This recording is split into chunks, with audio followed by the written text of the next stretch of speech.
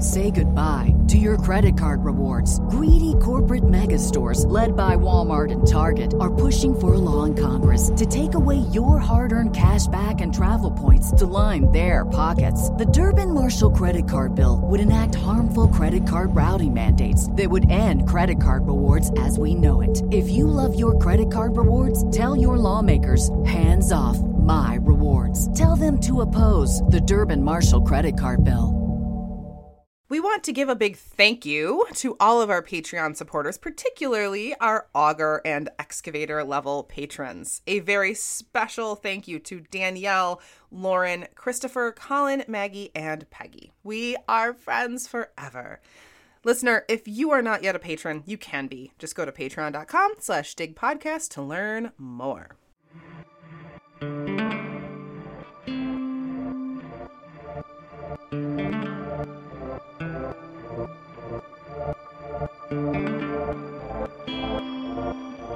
Welcome to Dig, a history podcast.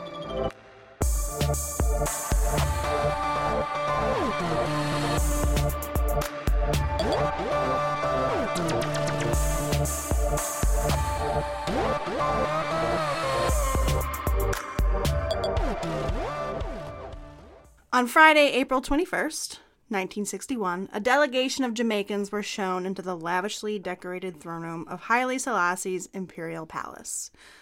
Located in the capital city of Addis Ababa, the massive compound includes several residences, halls, chapels, and working buildings. Just recently, in 2018, the Ethiopian government opened the imperial palace to tourists, who can now walk through the halls once occupied by Ethiopia's emperors. According to Douglas Mack, His Imperial Majesty Haile Selassie I, conquering lion of the tribe of Judah, king of kings and elect of God, greeted the delegation warmly. Mack, known in his community as Brother Dougie, was one of 3 Rastafarians on the trip. Though his personal account of the narrative lacks much emotional description, one can only imagine the whirlwind of feeling that swept through these 3 men. In the Rastafarian religion, Haile Selassie, Emperor of Ethiopia, is the Messiah. And these 3 young men, devout believers in the socio-religious philosophies and mythologies of the Rasta faith, were meeting, in person, their Messiah. Mack's writing is devoid of emotion, at least in part, because he wrote and published his account as a corrective on what other members of the delegation presented as the quote-unquote official narrative of the journey. Mack asserts that in their meeting with Selassie, the emperor told the delegation that, quote, he knew the black people of the West, particularly Jamaica, were blood brothers to the Ethiopians. He also knew that slaves were sent to Jamaica from Ethiopia. The emperor said that Ethiopia was large enough to accommodate all the people of African descent living in the Caribbean with the desire to return. He told us that Ethiopia would always be open to those who wanted to return home. Mack describes how the other delegates moved on in the tour of the palace after this exchange, but that the 3 Rasta brothers stayed behind because they had gifts to present to Haile Selassie. They presented him with crafts handmade by the Jamaican Rasta brothers, items that signified the ties between the descendants of enslaved Africans and the Kingdom of Ethiopia. A hand-carved wooden map of Africa with a portrait of Haile Selassie, photos of the Rastafari Brethren, and a woven scarf in red, gold, and green, the colors of the Ethiopian flag. Writing in this passage for the future generations of young Rastafari men who might read his account, Mack likens this visit to the, quote, 3 wise men, the Magi, paying homage and bearing gifts to the King of Kings, end quote. For Mack and many Rastafari who heard his story or read his book, this was a significant moment in their religious history. But 2 years later, when Mack returned to Ethiopia, Jamaica was under new leadership, the Rastafari communities were under attack, and none of the promises that seemed ripe in that moment of 1961 had come to fruition. But to truly grasp the significance of the 1961 and 1963 journeys and the tumultuous Jamaican history in between, we've got to dig a little deeper. We gotta dig a little deeper. You know, from Princess and the Frog? No. So today we're talking about the Caribbean, Ethiopia, and a radical religious movement that sought to build a bridge between them. I'm Averill Earls. And I'm Sarah Hanley Cousins. Oh. And we are your historians for this episode of Dig.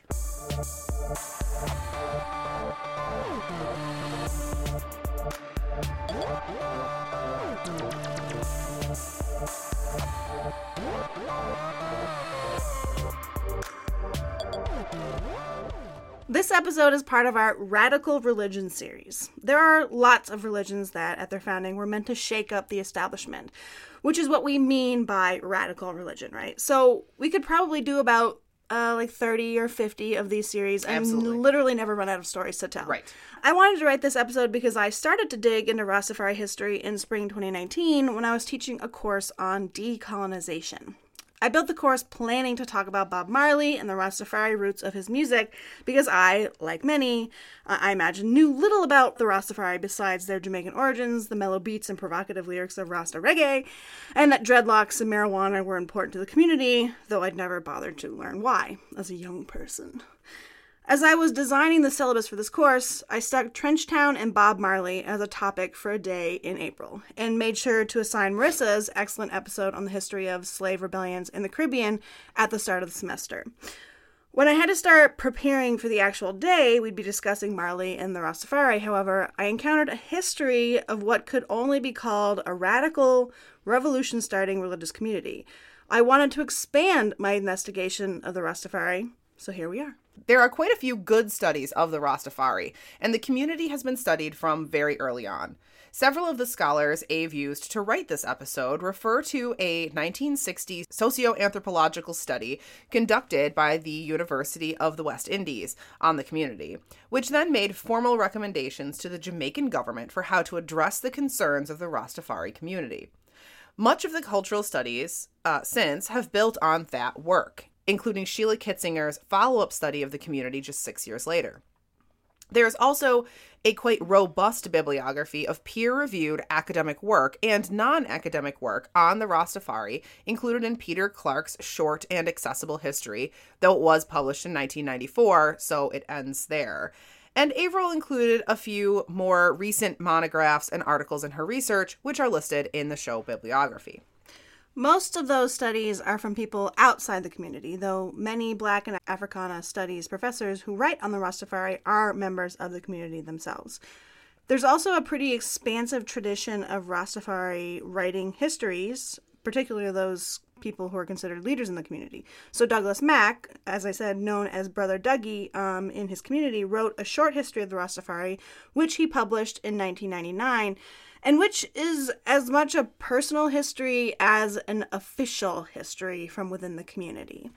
He was on the two delegations from Jamaica to Africa in the 1960s representing the Rastafari, and I've used his writing on that here both as a secondary source, which I cross-reference with a range of other secondary sources, and as a primary source. He is considered a griot, a role in many West African communities responsible for the preservation of history and traditions. Griot, like our Western European bards, mix poetry, music, and storytelling to teach communities about their past and to advise leaders. His commitment of these stories, in writing, many of which he was a part of, is an extension of the Rastafari adoption of the griot role in their religious community, which is, so it's a West African social role, societal role, that the Rastafari of Jamaica incorporated into their religious communities. But anyway, I wanted to rely largely on texts written by Rastafari, but there are also just some really fascinating studies by scholars like Neil Savashinsky, Sheila Kitzinger, Velma Pollard, and Michael Gomez that I've woven throughout as well. So this is a well-studied topic from people inside and outside the community, and I hope at the very least this episode inspires some of y'all to go out and dig a little deeper on your own. The origins of the Rastafari are both very recent and, per their mythologies, ancient. As a cohesive philosophy and set of doctrines, the founders of the Rastafari were early 20th century Jamaicans.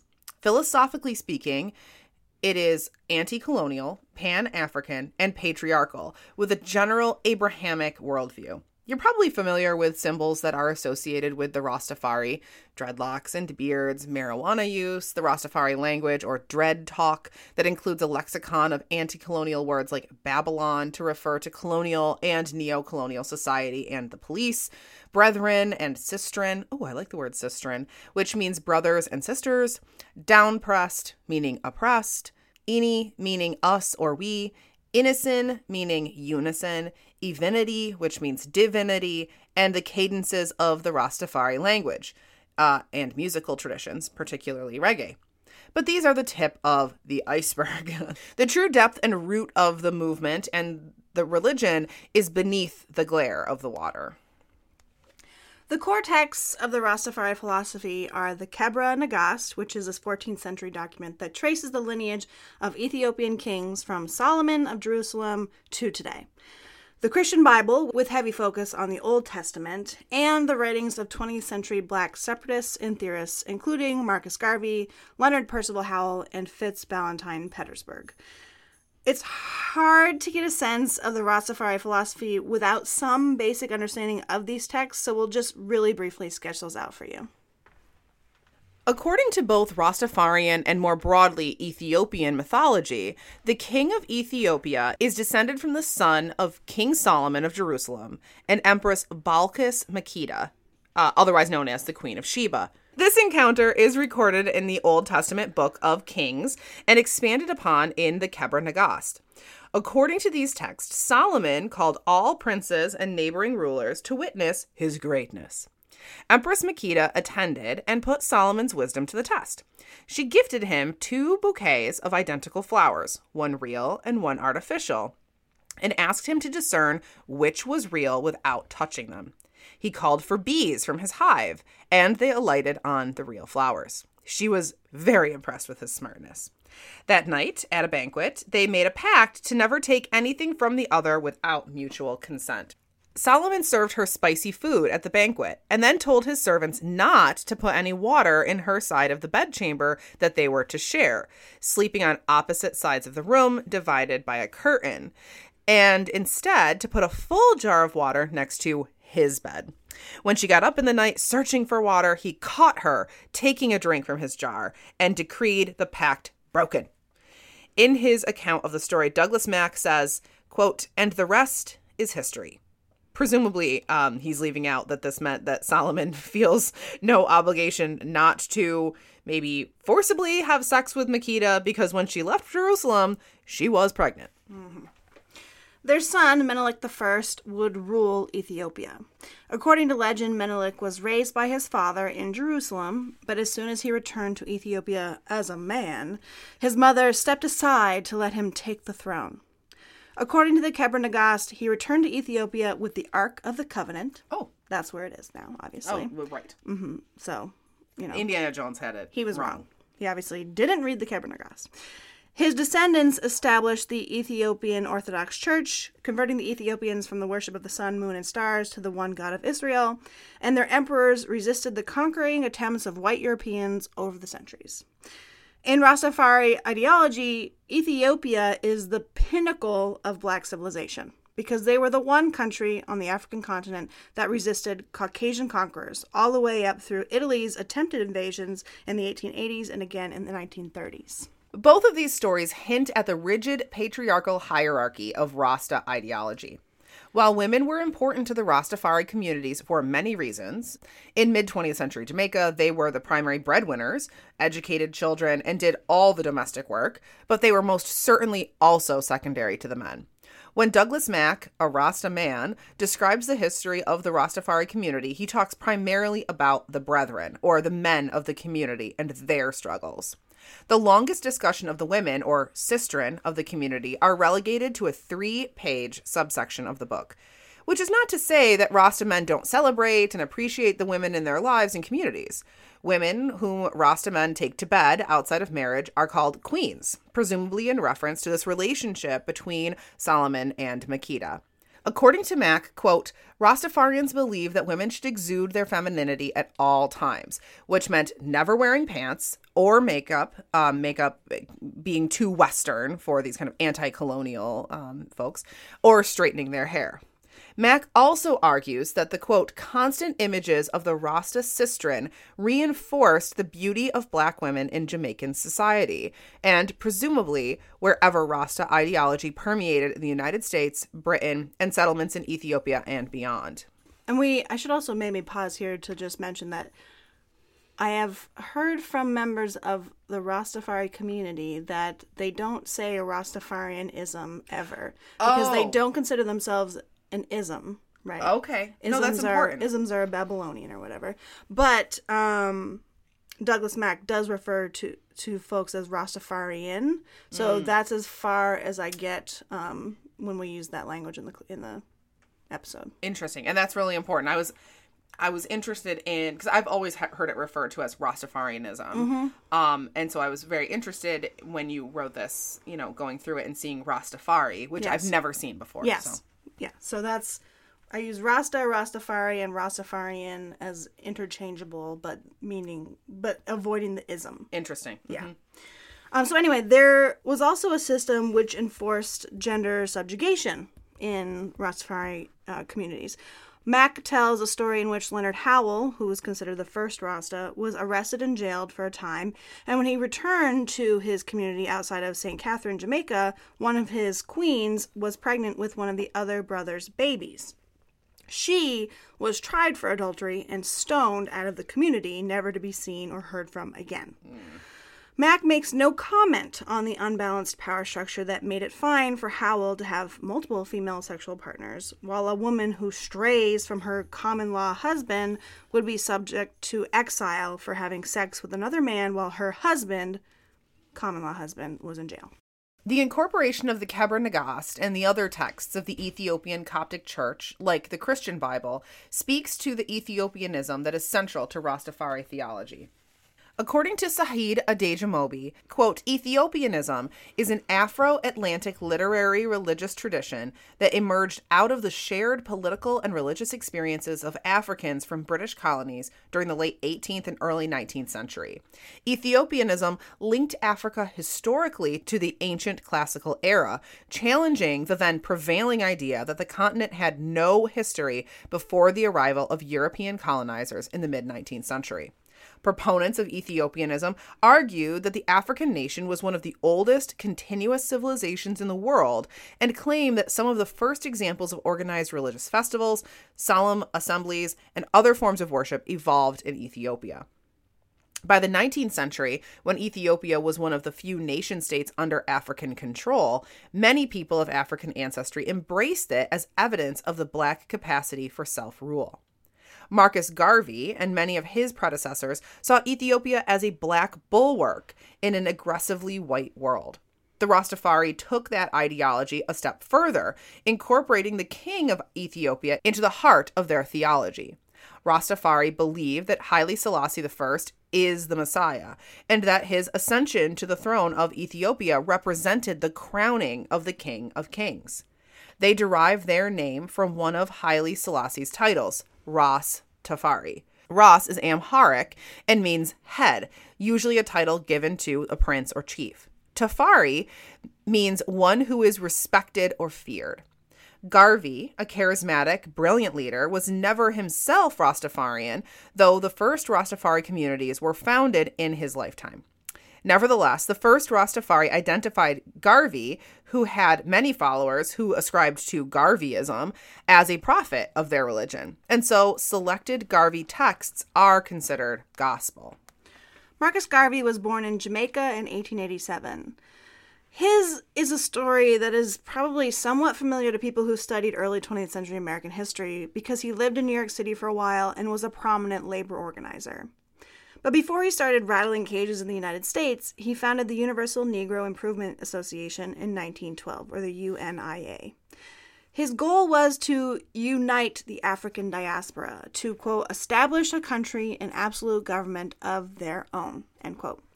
He passionately wrote that, quote, our union must know no clime, boundary, or nationality, end quote. A strong statement in favor of an international Black nationalist movement. He and his contemporaries believed that Africa needed the hearts, minds, and hands of the African diaspora, and he was a major proponent of the Back to Africa movement. His writings on Pan-Africanism inspired many, from the Nation of Islam to, of course, the Rastafari movement. Garvey founded a newspaper, Negro World, in 1918, a shipping company, Black Star Line, in 1919, the Negroes Factories Association, also in 1919, and grew the membership of the United Negro Improvement Association exponentially.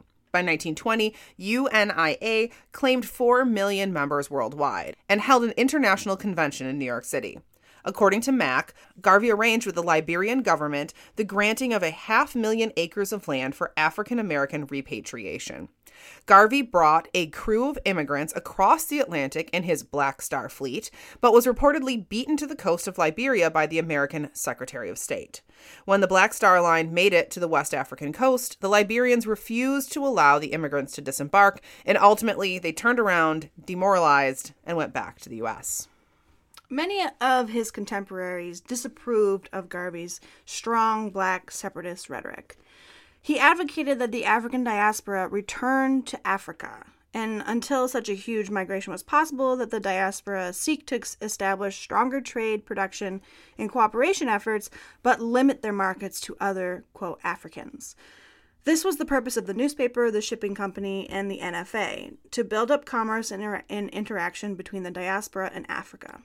W.E.B. Du Bois, an officer of the NAACP who sought integration and amplification of people of color within the existing social, political, and economic structures, called Garvey, quote, the most dangerous enemy of the Negro race in America, end quote.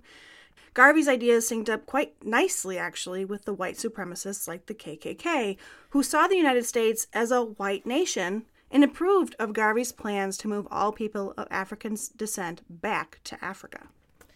The newly established Federal Bureau of Investigation also considered Garvey a dangerous individual. According to historian Theodore Kornweibel, the UNIA was infiltrated by a series of black informants inserted into the organization by the FBI. Man, the FBI has a proud tradition of that. The UNIA was never financially solid, particularly as Garvey poured too much money into the Black Star Line, which the FBI was also actively sabotaging. Kornweibel posits that the Bureau's primary motivation in harassing and attacking Garvey's businesses and organizations was to, quote, silence Garvey's assertions of racial pride and black self-determination. In the 1920s United States, neither could be comfortably tolerated by men like Herbert Hoover. Perhaps Garvey's association with the KKK and virulent anti-Semitism were also factors in the FBI's displeasure with him. Shortly after the failed Liberia immigration endeavor, Garvey was arrested and sentenced to 5 years imprisonment for mail fraud, a trumped-up charge that came from the FBI, shock of shocks. And he served 4 of those years in prison in Georgia before being released and deported. Garvey's ideas, speeches, and organizations were undoubtedly threatening to white supremacy. Yeah. Oh, for sure. I'd say, just because he's talking about repatriation to back to Africa, he's talking about a kind of black pride, yeah. right? Which white supremacists can't abide, even if they're going to do that in another country. So even if they tell you that they're fine with that. Right.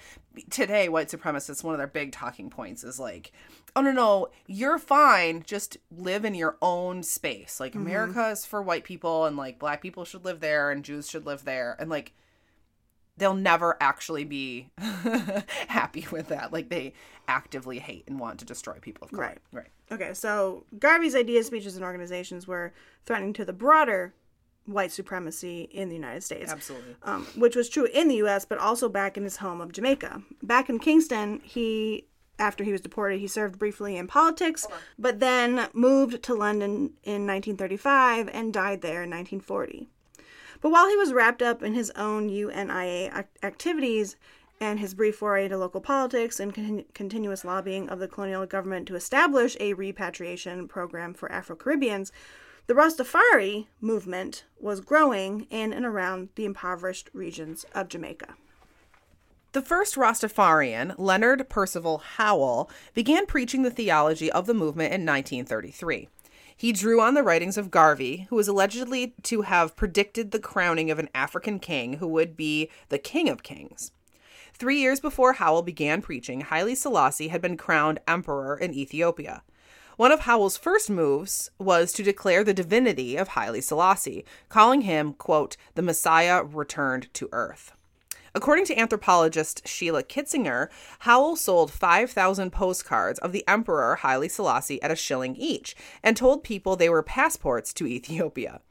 A charismatic leader, Howell quickly assembled a large following in St. Catherine's Parish, Jamaica, and spread the gospel of the Ras Tafari. Haile Selassie's apparently successful rebuffing of the attempted Italian takeover in 1935 seemed a confirmation of Rastafari theology. While Douglas Mack's account of Haile Selassie is quite reverent, he describes the emperor as a man of slight stature, but who was warm and good. His observations obviously came from a place of seeing this guy as his messiah. In the U.S., we probably have a pretty glowing picture of Selassie as well, because he's also been memorialized in Bob Marley's music. Johannes Woldemariam, an Ethiopian scholar who works at the London School of Economics, implores that the romantic depictions of Selassie stopped. While Selassie granted Rastafarians with the means to immigrate, or without the means to actually do the immigration, 500 acres of land in the Rift Valley, which was a settlement known as Shashamane, which we'll discuss a bit later in the episode, the peak Rasta population there was never higher than 1,000 residents, and they never assimilated into the quote-unquote promised land of Ethiopia. Selassie reportedly spent $35 million on his 80th birthday celebration, while the people of his country starved in the Wallow famine. How the hell do you spend $35 million on a birthday party? I assume you have the entire circus from 1900 Barnum, P.T. Barnum. That's a lot of money. Spend the money to resurrect P.T. Barnum. Yeah. And then to bring his entire circus over. Selassie traveled the world and was much like the Shah of Iran or Mobutu of Zaire, an autocrat who helped the West maintain a balance of power in a world at ideological odds with the founding of the Soviet Union. And like any other religious group that relies on the writings of predecessors, the Rasta leaders were selective in what doctrines and sayings to pay attention to. Though Garvey is credited with predicting Selassie's assumption, he never actually named the king of Ethiopia as the Messiah. In fact, in 1937, Garvey criticized the Ethiopian emperor, who maintained slavery in his country until 1942.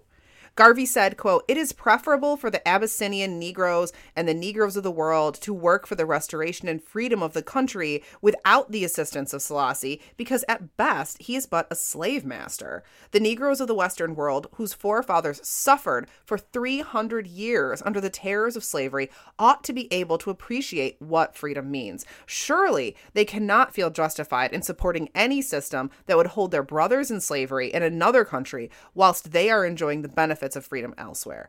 The Africans who are free can also appreciate the position of slaves in Abyssinia, which is Ethiopia.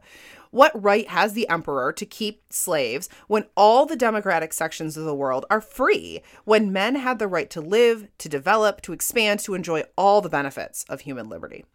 Still, Ethiopianism and the kingship of Haile Selassie provided a foundation on which a leader like Howell could build a movement. Garvey, too, tapped into pre-Selassie Ethiopia, which resisted European imperialism when no other African state seemed able. But anyway, back to Leonard Howell, who was certain of Selassie's divinity.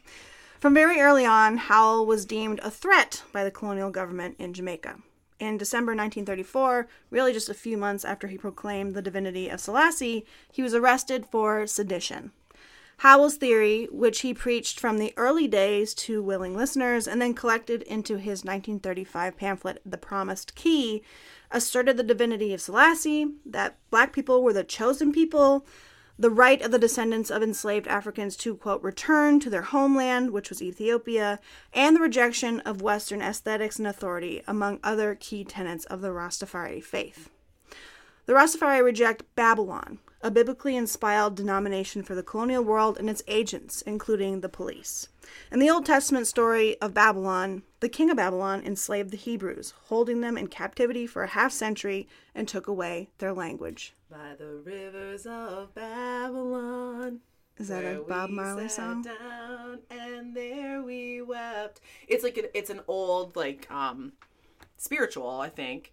But yeah, Bob Marley does a version of it. But why I sing it is because it was like the centerpiece song of my a cappella group. Of course. And we we sang that. That was like the first song you learned, and then we sang that at every single event that we ever did. And No, it was actually really wonderful because So they started powerful. with that, like that, the hymn part of Babylon, Yeah, and then turned it into the David Gray version of Babylon. Oh. You know that version? No. Oh. Wait. Yes, I do. Oh, Babylon. You know that yeah. one. Yeah. Okay. With the... Okay. Yeah. I'm sorry for singing when I have a cold. She's terrible. I am terrible. I just So, love that song. the analogy of the Hebrew being enslaved, captured, and their language being taken from them, all the culture, Right. etc., that has clear ties to the experiences of enslaved men and women from the African continent who Right. were captured, taken to a foreign land, and then they and their offspring were held in captivity for hundreds of years. And, the people who enslaved them tried to wash away their culture and their religion and all these other things. Exactly. So particularly in Jamaica, which was primarily a sugar plantation colony throughout English colonization until the mid-19th century, the Babylonian story would have resonated most strongly because sugar slavery was so harsh. Rather than improve quality of life, plantation owners in the Caribbean and Brazil tended to just buy new slaves Right. when the old ones died after only 9 to 15 years from the day they got off the boat till the day they expired because of the harsh conditions. Right. I think Marissa talked about this in her episode on slavery in the Caribbean, right? I mean, it's a completely different slave culture than the United States just because of that, right? Yes. Because it was so difficult to maintain any kind of culture when you die within 10 years of arriving, right? Yeah. In 1940, Howell founded a commune in Sligoville in the St. Catherine Parish, which he named Pinnacle for its geographical location at the highest point in the town. This was the first Rastafari community in Jamaica, and it was self-sustaining, rejecting the authority of the colonial world.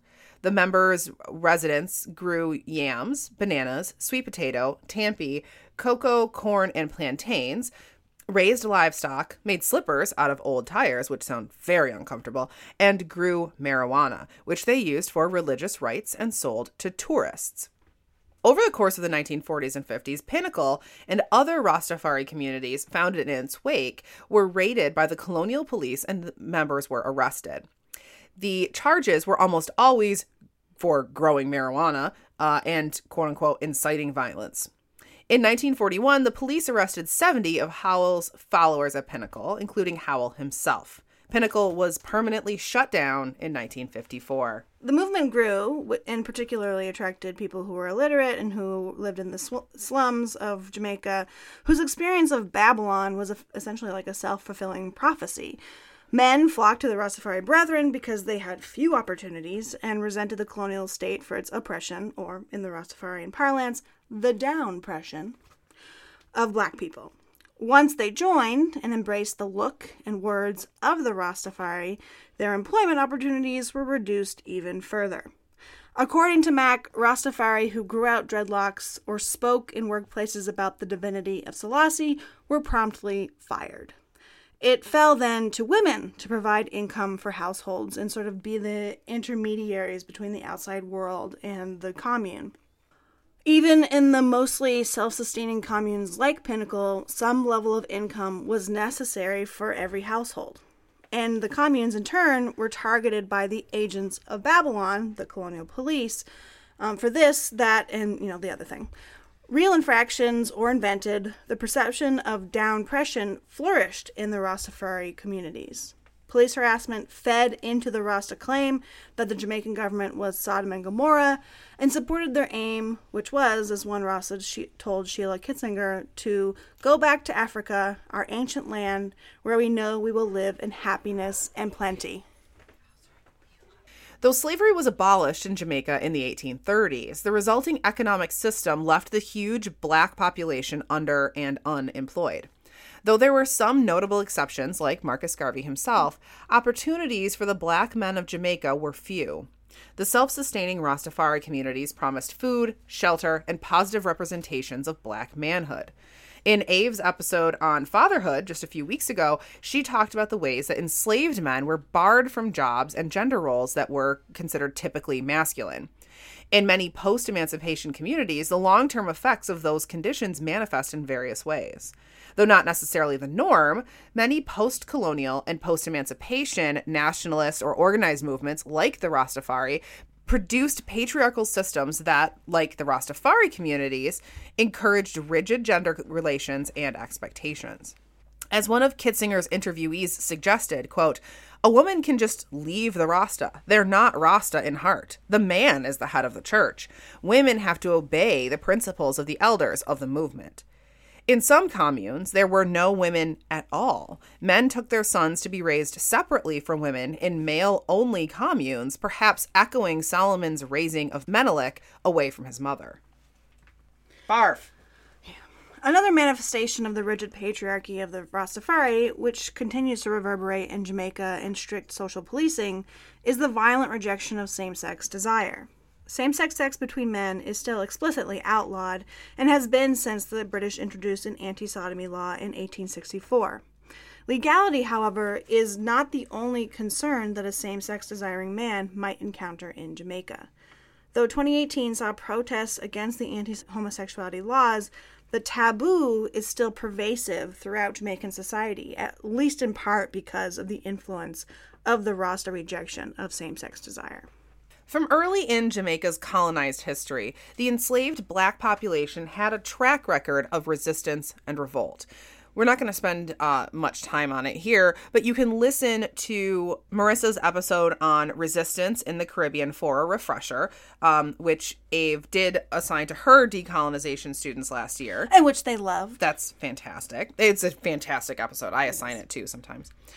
Marissa talked in that episode about some significant figures like the Ashanti Queen Nanny and the founding of the maroon communities of escaped slaves that carved out space through armed resistance in Jamaica. Before and after the abolition of slavery in the British Empire, the Black Jamaicans resisted colonialism. Those traditions certainly influenced the self-perceptions and identities of the Rastafari. Significantly, Douglas Mack includes this longer history of Black resistance to British imperialism, but focuses pretty heavily on the role of Black men. He mentions Nanny, but only in passing, and only after he listed some of the men who fought for her in the Maroon Wars. Douglas Mack is considered by his community members to be a griot, a historian of the Rasta movement. So it's interesting to see the ways his account of that history is shaped by his role as an insider compared with something like Kitzinger's outsider anthropological perspective. From the founding of the Rasta religion in the 1930s through Douglas Mack's second journey to Ethiopia in 1963, Jamaica changed dramatically. By the 1930s, the major industries of the island, sugar production, banana production, and steelwork, were controlled by big corporations. Pre-existing socioeconomic structures, which privileged lighter-skinned individuals and created a mulatto middle class and left the Black Jamaicans largely landless peasant laborers, created stark divisions between the haves and have-nots. As Akia Bernard notes, quote, "With no jobs and no land, most of the landless peasant class were forced to squat on government-owned city property called yards and rummage through refuse for sustenance. In some of the Kingston yards in the late 1930s and early 1940s, camps emerged where individuals would buy, sell, and smoke marijuana," end quote. In these same camps, men would gather to discuss politics and religion. Bernard argues that this is the root of the centrality of marijuana or ganja in the Rasta religious rites.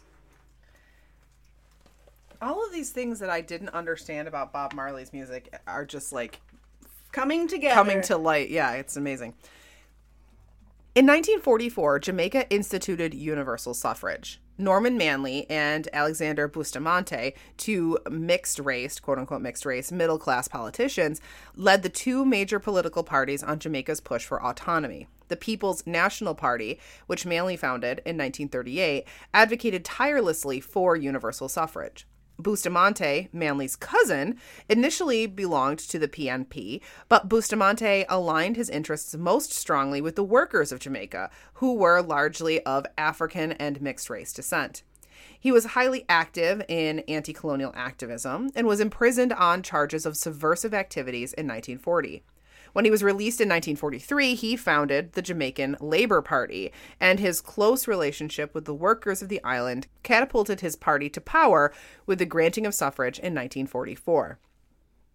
He was the unofficial leader of Jamaica until the position of chief minister was created in 1953. Manly, who pushed for suffrage from the constitutional level, while Bustamante demonstrated in the streets and whose party was a democratic socialist organization, wouldn't earn enough votes in the universal suffrage climate until 1954. Bustamante and Manly became political rivals throughout the 1950s, 60s, 70s, and beyond. By the 1960s, each party was unofficially affiliated with a gang of agitators who were not afraid to use violence to advance their political positions. The Rastafari existed largely outside of the violence and political machinations of the two parties, and even though individuals like Bob Marley were more sympathetic to one side or another, usually the People's National Party, whose socialist aims were quite aligned with the practices already implemented in the Rasta communes, they officially took no side. In 1976, a gunman, unofficially connected to the JLP, shot Bob Marley, angry that Marley seemed to sympathize more with the PNP. Marley survived the assassination attempt, but the gunman murdered Marley's wife, who was shot in the head in her car. Oh. Days later, the recovering Marley played a show and brought the leaders of the two political parties onto stage and made them hold hands in front of thousands of fans. In 1960, Norman Manley was chief minister. That year, sociologists at the University of the West Indies conducted a study of the Rastafarian Brethren, and in the report they presented to Manley stated that there were real problems facing the Rastafari that required government attention. Rastafari men were discriminated against in the workplace, that the police harassed them constantly for gathering in the camps, and, most important to our story, that the Jamaican government should contact African governments to address the Rastafari Brethren's desire to repatriate to Africa. Technically, Manley had no real political power to arrange diplomatic missions with foreign countries, but nevertheless, he did reach out to a number of African governments inquiring about repatriation possibilities. He heard back from 5, who said that they would welcome a delegation from Jamaica, including Rastafarians. Manley brought together Rastafarians and other Back to Africa groups to plan the 1961 journey.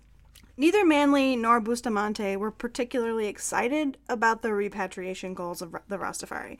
They were, after all, working to improve conditions for all Jamaicans, to cast off British imperialism, and make life better in Jamaica. Still, Manley agreed to help. The Jamaican government funded the delegation of Jamaicans, which included 3 Rastafarians, Brother Fillmore Alvarenga, Brother Mortimer Plano, and Brother Douglas Mack. In addition to the 3 Rasta brothers, there were members of the Universal Negro Improvement Association, which still existed after Marcus Garvey's death in 1940, the Afro-Caribbean Council, the Afro-West Indian Welfare League, and the Ethiopian World Federation, Incorporated, as well as a journalist. They left Kingston on April 4th, 1961, traveled through New York City, then London, before arriving in Khartoum, Sudan, on April 14th. Sudan borders Ethiopia, and so Ethiopia was the first stop in the delegation tour.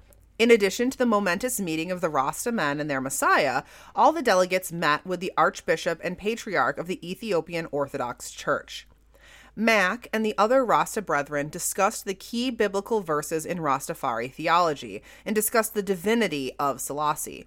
They, quote, reminded the archbishops of Revelation chapter 17, verse 14, "These shall make war with the Lamb, and the Lamb shall overcome them, for his is Lord of lords and King of kings." Though the archbishop recalled Ethiopia's victory in the Italian invasion of 1935, when Selassie told the League of Nations, quote, "You have struck the match in Ethiopia, but it shall burn Europe," which was, prescient, Mack didn't overstate the archbishop's interpretation of the Revelations verse, who only said that, quote, "The Bible could be interpreted that way as evidence of Selassie's messiahness," but clearly the archbishop wasn't convinced. In Ethiopia, the delegation also visited Shashamane, the community of mostly Rastafarian immigrants who'd taken Haile Selassie up on his offer of repatriation to Ethiopia. According to Julia Bonacci, Selassie established the land grant in 1948 for the members of the Ethiopian World Federation who had defended Ethiopia during the Italian War of 1935-41. The land grant included an invitation to the, quote, "black people of the world," end quote, to come settle in Ethiopia and contribute to the country's development. Bonacci notes that a few Caribbean and African American settlers arrived in the 1950s and 60s, but it was ultimately peopled mostly by Jamaican Rastafarians. As of 2011, there were about 600 men, women, and children of 15 nationalities living in this town. Mack and the other delegates spoke with James and Helen Piper, a couple from Montserrat in the Caribbean who'd migrated first to New York, then joined the Ethiopian World Federation, then moved to Ethiopia in 1948. They, and others with them, built homes, planted crops like sunflower, corn, and bananas, and raised livestock. I could live on corn and bananas and look at sunflowers. That sounds great. Mm-hmm. The Shashamane community surely resembled, to Mack and the other Rasta brethren, the communes in Jamaica like Pinnacle. And according to Saheed Adejamobi, the Shashamane residents lived quite separately from the Ethiopians, not trying to integrate or assimilate into their Ethiopian homeland. Still, Mack saw in the community at Shashamane a possible future for him and his people. And his report on the remainder of the delegation journey to Nigeria, Ghana, Liberia, and Sierra Leone was similarly optimistic. He reported that the representative of the Nigerian government, who was also inspired by the writings of Marcus Garvey, hoped that talks on resettlement of Afro-Caribbeans would follow closely. Mack reports that the representative, quote, compared the Back to Africa movement with the Jewish restoration of Israel. I'm not sure how to really interpret that statement. Like, on the one hand, Mack obviously found this reassuring because Rastafari see their king as descended from the Hebrew king Solomon, right? But considering the tensions in the Israel-Palestine region already in 1961, I wonder if he didn't think that comparison was a little troubling. I guess we'll never know. Yeah, that's a really good point. After Nigeria, the delegation went to Ghana, where they met Kwame Nkrumah. Nkrumah was a leader of the Pan-African movement in Africa, and Ghana was the first country to get independence from England, which they achieved in 1957. This was surely an exciting moment for the Jamaicans, who were in the middle of negotiations with the British to grant their own island nation independence. Mack refers to Nkrumah as a, quote, wise president, who arranged for the delegation to meet with a committee to discuss how many Jamaicans might move to Ghana and what skills they could bring. No promises were made, and Nkrumah pointed out that the Africans of the Caribbean and those of the Gold Coast had been developing on different paths for many years, and that it would take more years yet to find common ground. Which is a good point. Mm-hmm. It's a good point. He is wise. Yeah. Well, it's wise. What a wise man. In Liberia, which was a nation founded by a contingent of 88 back to Africa African Americans in 1822, the hope was palpable. In 1955, the Republic of Liberia made a provision to issue free land to immigrants, and immigration laws were favorable to peoples of African descent. The president invited the brothers to tell him of the Rastafari movement, which they did, and Mack reports that he said, quote, Jamaica was overpopulated, while Liberia was underpopulated and needed people. Though the president also noted that only immigrants with clean police records would be welcome, this visit, too, was remembered favorably by Douglas Mack. Interesting. Mm-hmm. Their final official stop was Sierra Leone, which was only about 2 months before this declared independent, was the least productive per Mack's goals on the trip. The representatives they met with there suggested that Sierra Leone needed to get its own affairs in order before opening borders to immigrants, but that future conversations should be expected. In his account of the trip, this reasonable demurring was surely meant to be eclipsed by the apparent enthusiasm from every other African leader they met with.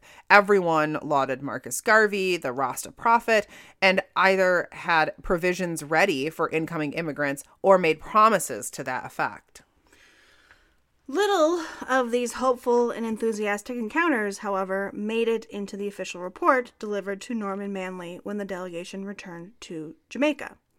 The leader of the delegation was far more reserved, and the three Rastafari brothers were outnumbered in the dictation of what accounts were included in the final report and what weren't. But then in 1962, Jamaica gained its independence from Britain, and Manley had little time to worry about the Rastafari repatriation goals, because his power was unseated by Bustamante's JLP. After all his work trying to improve social conditions for all Jamaicans, including the Rastafari communities, it was Bustamante, not Manley, who was the first prime minister of the independent Jamaican state. When Mac and another brother approached Bustamante about sending a second delegation in 1963, Bustamante was unreceptive. He was dealing with an exploitative economy and a democracy still in its infancy, and the legitimate critiques of the opposition government of Manley's PNP. He was certainly not going to fund an expedition to Africa for Jamaican citizens to seek immigration opportunities in Ethiopia. Like most Jamaican politicians, he had more worldly, here-and-now issues to deal with. But Mac, determined, raised funds to launch the second journey on his own.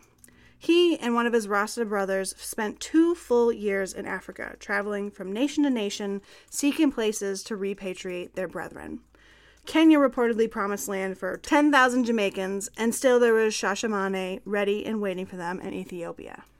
Starting in 1968, a few hundred Jamaican Rastafarians did indeed immigrate to Ethiopia. None of the other promised lands came to fruition. In many cases, African nations explicitly expressed rejection of Rastafari immigrants. Many struggled to maintain democracies in the face of bold corruption, military insurgency, militant religious organizations, and other challenges. They had little time or effort to devote to repatriating dark-skinned men and women with whom they shared little culturally, historically, linguistically, religiously, politically, or otherwise. Shared ancestors, it seemed, was not enough to build a bridge on. But even when Jamaican Rastafari settlers were not welcome, the philosophies of the Rastafari made it into the homeland. According to Neil Savashinsky, the Rastafari religion traveled on the highly visible and popular music attributed to the socio-religious group, namely reggae. Slap. Throughout the 1970s and 80s.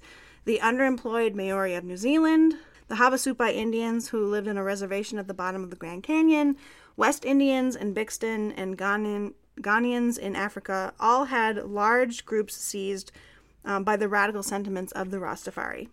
Rastafari ideologies appealed greatly to these historically and ongoingly oppressed groups. According to Savashinsky, quote, like the Pan-Africanists who preceded them and from whom they borrowed so much, Rastas have been instrumental in helping Black youth become more aware of their long and venerable history and in teaching them not to be ashamed of their race and cultural heritage. This is something that Douglas Mack says explicitly, that he wrote his history of the movement and of the 1961 and 63 delegations to educate future young Rastas who needed to know their own history in order to resist it. Over the course of the 1970s and 80s, the Rastafarian movement spread among urban-based West African youths. It was carried to them through the reggae music made an international sensation by Bob Marley and the Wailers. Savashinsky notes that nowhere is this clearer than in Ghana, where in the capital city of Accra, you can find cassettes by African, Jamaican, and Anglo-Jamaican reggae artists like Evie Edna Ogoli, Majek Fashak, and Alpha Blondy, who are all West African singer-songwriters, and of course the Jamaican superstars Marley, Peter Tosh, and Jimmy Cliff. But music, marijuana use, and fashions are all merely the visible markers of the presence of Rastafari in West Africa. The messages and belief system, based on that Abrahamic tradition, was easily received in West Africa, already dominated by Protestant and Catholic converts and Muslim influences. Rasta's critique of white versions of Christianity was particularly appealing. 90% of Rastas in Ghana were from Christian backgrounds who embraced the Rasta challenge to those Eurocentric teachings. Beyond that, the people who carried the messages of Rasta, the Jamaican apostles and missionaries, and the reggae musicians, made Rasta into a movement rather than just a fad.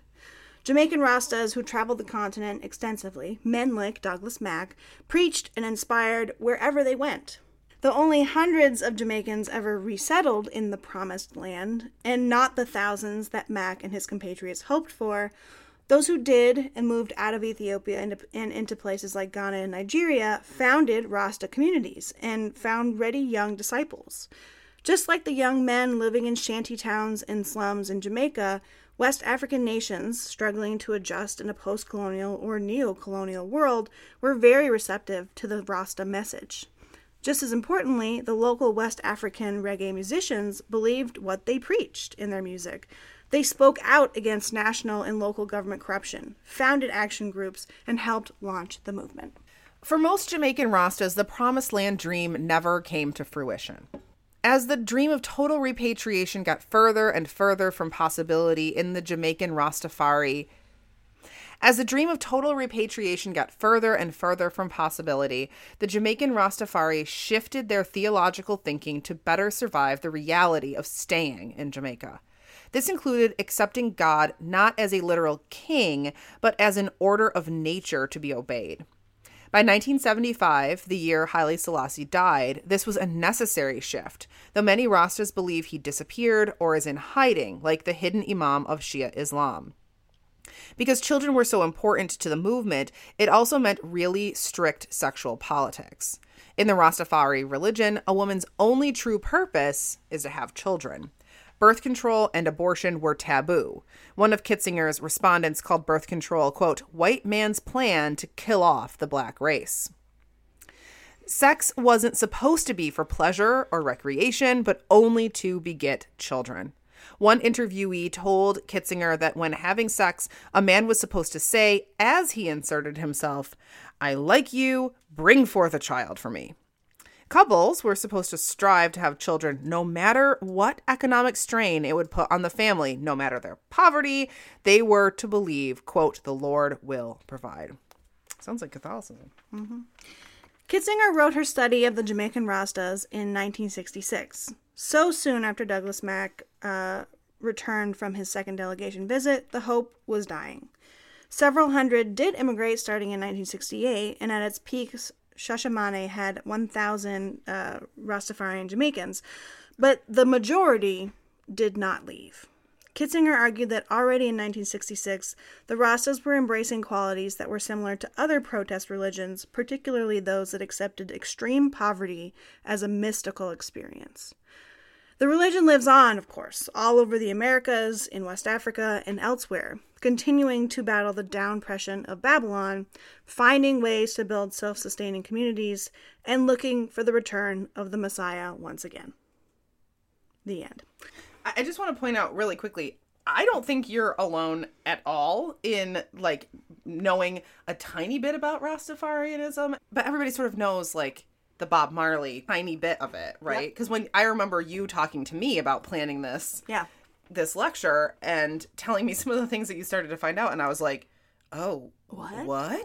Like, how did I miss that, right? Did we talk about dreadlocks? Dreadlocks is what I wanted to talk about. The reason that I wanted to talk about dreadlocks, and like all of the, as you say in the copy, like the sort of tip of the iceberg bits of Rastafari that we know are so appropriated by white dudes. Yeah. So by white folks, right? Not just dudes, but dreads are grown out because it's like first of all, like Douglas Mack did not have dreads. Neither did Leonard Howell. So there are two categories of Rastafari men, brethren. And the dreadheads or whatever, they grow their hair out because they attach symbolism of their power and manhood again biblical to the hair, and if it's cut like Samson, they lose their power. So they'll like grow it out and then it covers their faces. Samson was black. Yeah, so it's again, those Old Testament connections are really strong, and they come through, and then they're appropriated by white dudes. Yeah. I mean, that's fascinating that even it's really important that the hair has this really deep racial and religious importance. And it's so fucking typical that like everybody knew a guy in high school who had dreads or whatever and had a t-shirt that had Bob Marley on it. He probably had another one with Che Guevara. Probably couldn't pick Che Guevara out of a lineup, but had him on a t-shirt. And smoked a ton of pot. And wanted to act like that was had some sort of deeper significance, right? When really it was just an excuse to smoke pot. Yes. That is the only level at which I have ever met anyone engaging with Bob Marley. Mm-hmm. Oh, yeah. Yeah. Yeah. White people. White people. Yeah. And it's when I think in recent years, there's been a lot of pushback against white people with dreadlocks. Mm-hmm. And, you know, having kind of done this episode with you, I mean, I felt, you know, I was right there with them. Like, no, white people shouldn't have dreadlocks. But I feel even more strongly about that now. Yeah. Like, kind of understanding even more of where that comes from. It's just not... You can do all sorts of things with your hair, man. Like, you don't have to have dreadlocks. You definitely don't have to have Right. dreadlocks. It's all very interesting. It is. It's fascinating. It's fascinating. Yeah. So thank you for listening to this episode. I hope you learned something and enjoyed it. You can find all the transcript and the bibliography for this episode at digpodcast.org. Thanks for listening. Bless you. That was perfect.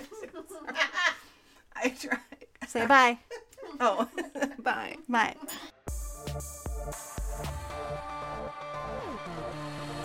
This podcast was produced by the historians of Dig, Elizabeth Garner Mazurek, Sarah Hanley Cousins, Marissa Rhodes, and me, Avril Earls.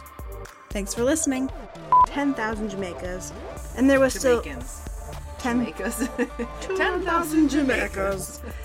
That life expectancy was very low for the enslaved people forced to work on plantations. I think it's like 9 years. I think I said 9 to 15. Just cut that. That was very fast. You're like...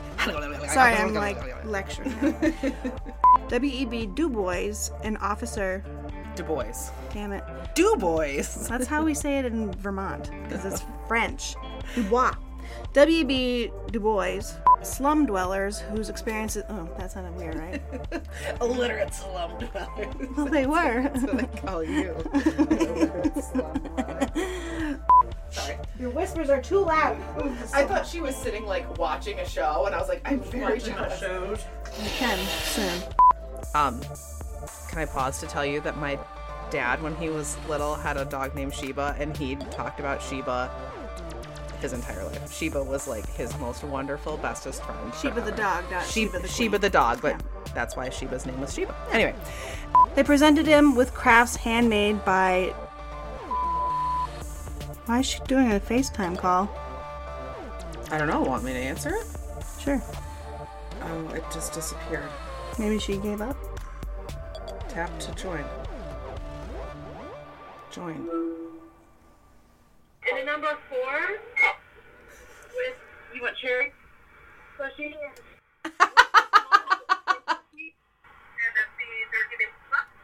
Yeah. I'm gonna guess she didn't mean to FaceTime. I think she accidentally hit the... Oh my God. Okay.